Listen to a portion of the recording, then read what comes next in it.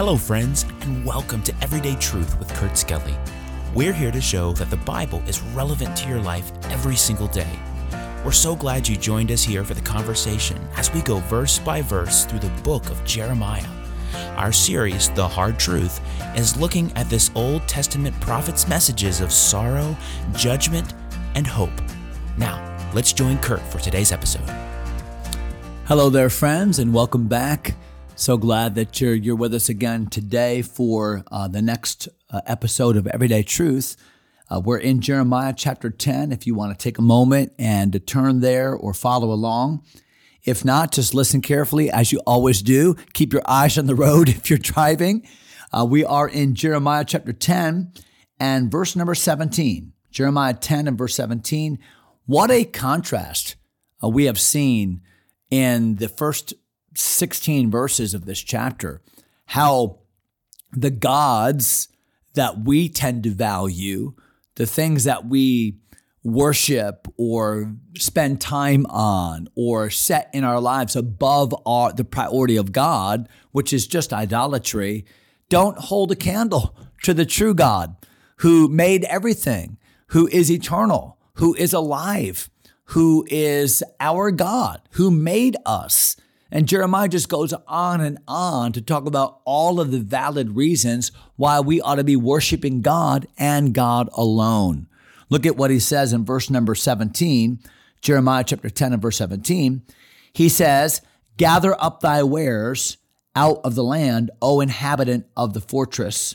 For thus saith the Lord, behold, I will sling out of the inhabitants of the land at this once, and will distress them, that they may find it so." In other words, that they might truly experience or feel what is happening when they reject me. So what is Jeremiah saying in these verses? Gather up thy wares out of the land, O inhabitant of the fortress. In other words, you better run for your lives. We would say today, you better pack your bags and run. You think you're safe. You think that you're in the safest place. And Jerusalem, by the way, was a very safe place. It was just a natural, defensible place. That's why the Jebusites inhabited it for so long. Took so long before David finally to take over Jerusalem. Remember, it was supposed to have been taken over years before when Joshua conquered the land, but Joshua and the people never did defeat Jerusalem. Why? It was just such an impregnable place. And even David and Joab finally were able to take it over because they climbed up through the water system, remember? So it was a very safe fortress, Jerusalem. But what's Jeremiah saying? He said, you better pack your bags. You better run, because when God's chastisement comes, even that which you trust in, which you feel so safe in, will not be a safety net for you. Verse number 18, for thus saith the Lord, behold, I will sling out the inhabitants of the land at this once. But what imagery? Sling. When I think about sling, I think about David, right? And that sling, and how quickly a rock escapes from a sling, with how much force, how quickly, how far.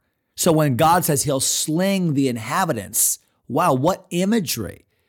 Much far from being a safe place to hide and stay, it's going to be a place that God slings people out of because of their disobedience. So Jeremiah says, you better run, you better pack your bags, you better get away with whatever you can get away with as far as what you can pack in a backpack, because danger is coming and you will not escape. Run for your lives. Look at verse number 19. Woe is me, for my hurt. My wound is grievous. But I said, truly, this is grief. I must bear it. So now on behalf of the people, Jeremiah expresses his lamentation. What is the heart of the people that are going to suffer the judgment of God? What will they say? What will be their lament? Well, the Bible tells us here in verse number 19, woe is me, for my hurt. All they can do now is just cry and bemoan the fact that the consequences have come. They have tested God, tested God, tested God, refused and refused and refused and refused. And now when the consequence finally comes, it's a time of great sorrow. Woe is me, for my hurt. And then verse number 19, my wound is grievous. This is bad. This is a deep wound. And I must say, truly, this is a grief, and I must bear it. Sometimes when it comes to the consequences of sin, how often in our lives when we face negative consequences, and sometimes, let's face it, negative consequences are a result of our continued disobedience. I think about Paul's warning to the Corinthians in 1 Corinthians chapter 11, when he said about those who disesteemed the Lord's Supper, he said, there are many weak and sickly among you, and many sleep, many have died. So what happens when we bear the brunt of God's chastisement for our own sin? Well, sometimes we just need to bear that punishment. We just need to kind of stand there while the spanking is being administered.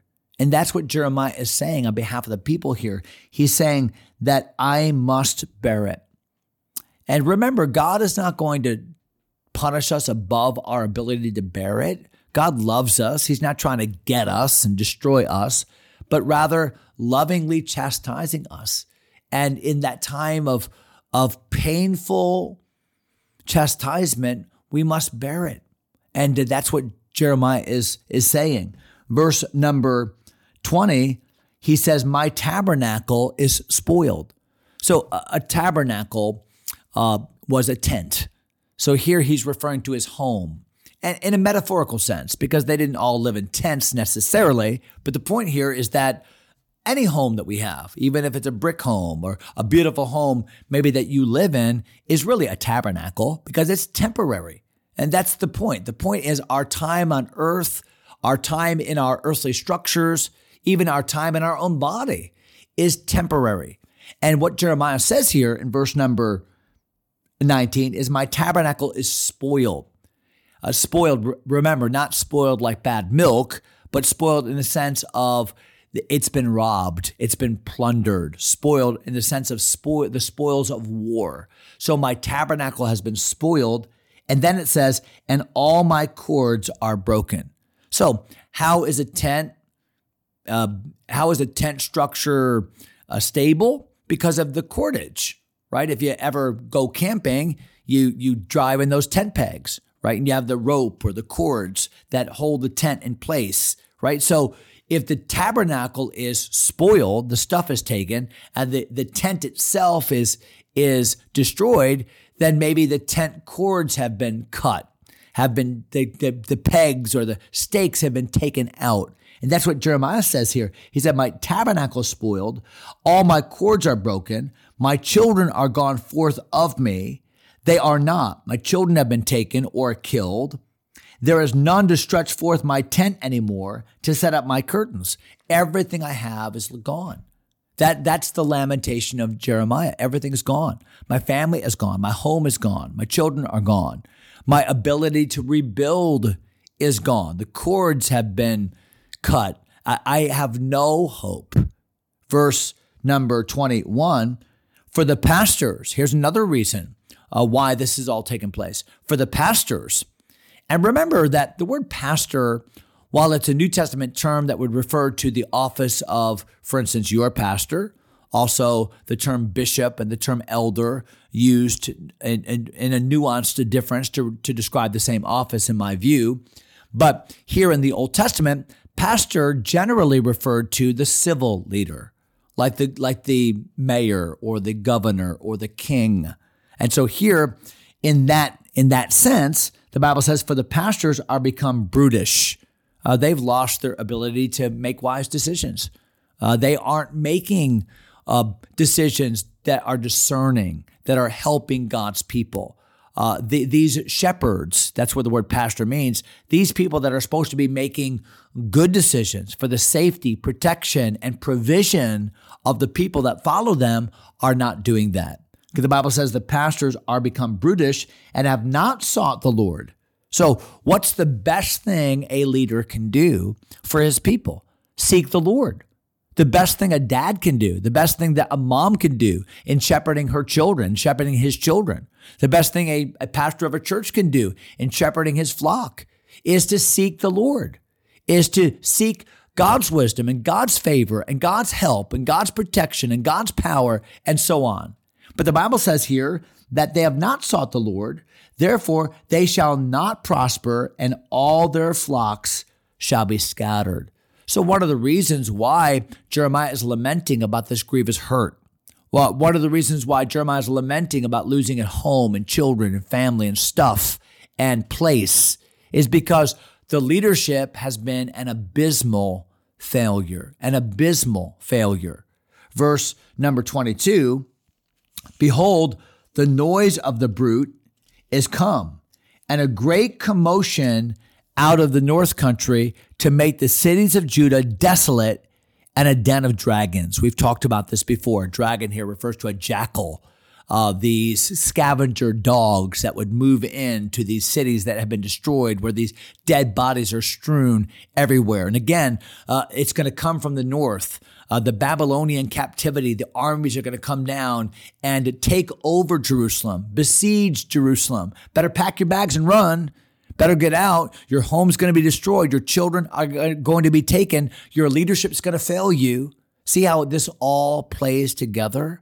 Verse number 23, O Lord, here's the final part of the chapter. Here's the prayer of Jeremiah. O Lord, I know that the way of man is not in himself.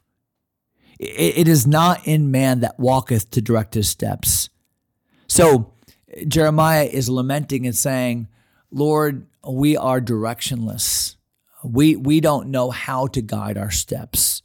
We have made our decisions. And by the way, she did, Judah. She made all the wrong decisions. She tried to make political alliances with Egypt. She tried to kiss up to and negotiate with these foreign powers when what she really needed to do was seek the Lord. And what Jeremiah is saying is we make bad decisions. Left to ourselves, left to our own devices, we don't make good directional decisions.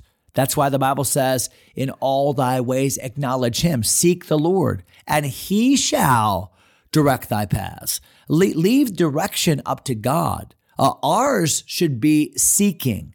You take care of the devotion part of your life. God will take care of the direction part of your life. I think too often we have it the opposite way. We want to choose our way. We want to plan our direction. And that's not the way it works. You take care of devotion. I'm seeking God. I'm in his word. I love God. I'm obeying the things I know to do that are right. And God will direct your path. The steps of a good man are ordered by the Lord, and he delighteth in his way. Look at the last verse of the chapter, verse number 25. Pour out thy fury upon the heathen that know thee not, and upon the families that call not on thy name. For they have eaten up Jacob, and devoured him, and consumed him, and have made his habitation desolate. You know, it's interesting. The final thing that Jeremiah says and prays in Jeremiah chapter 10 is, Lord, I'm seeing through prophetic eyes this destruction of my own people. It hurts me. I must bear this grief.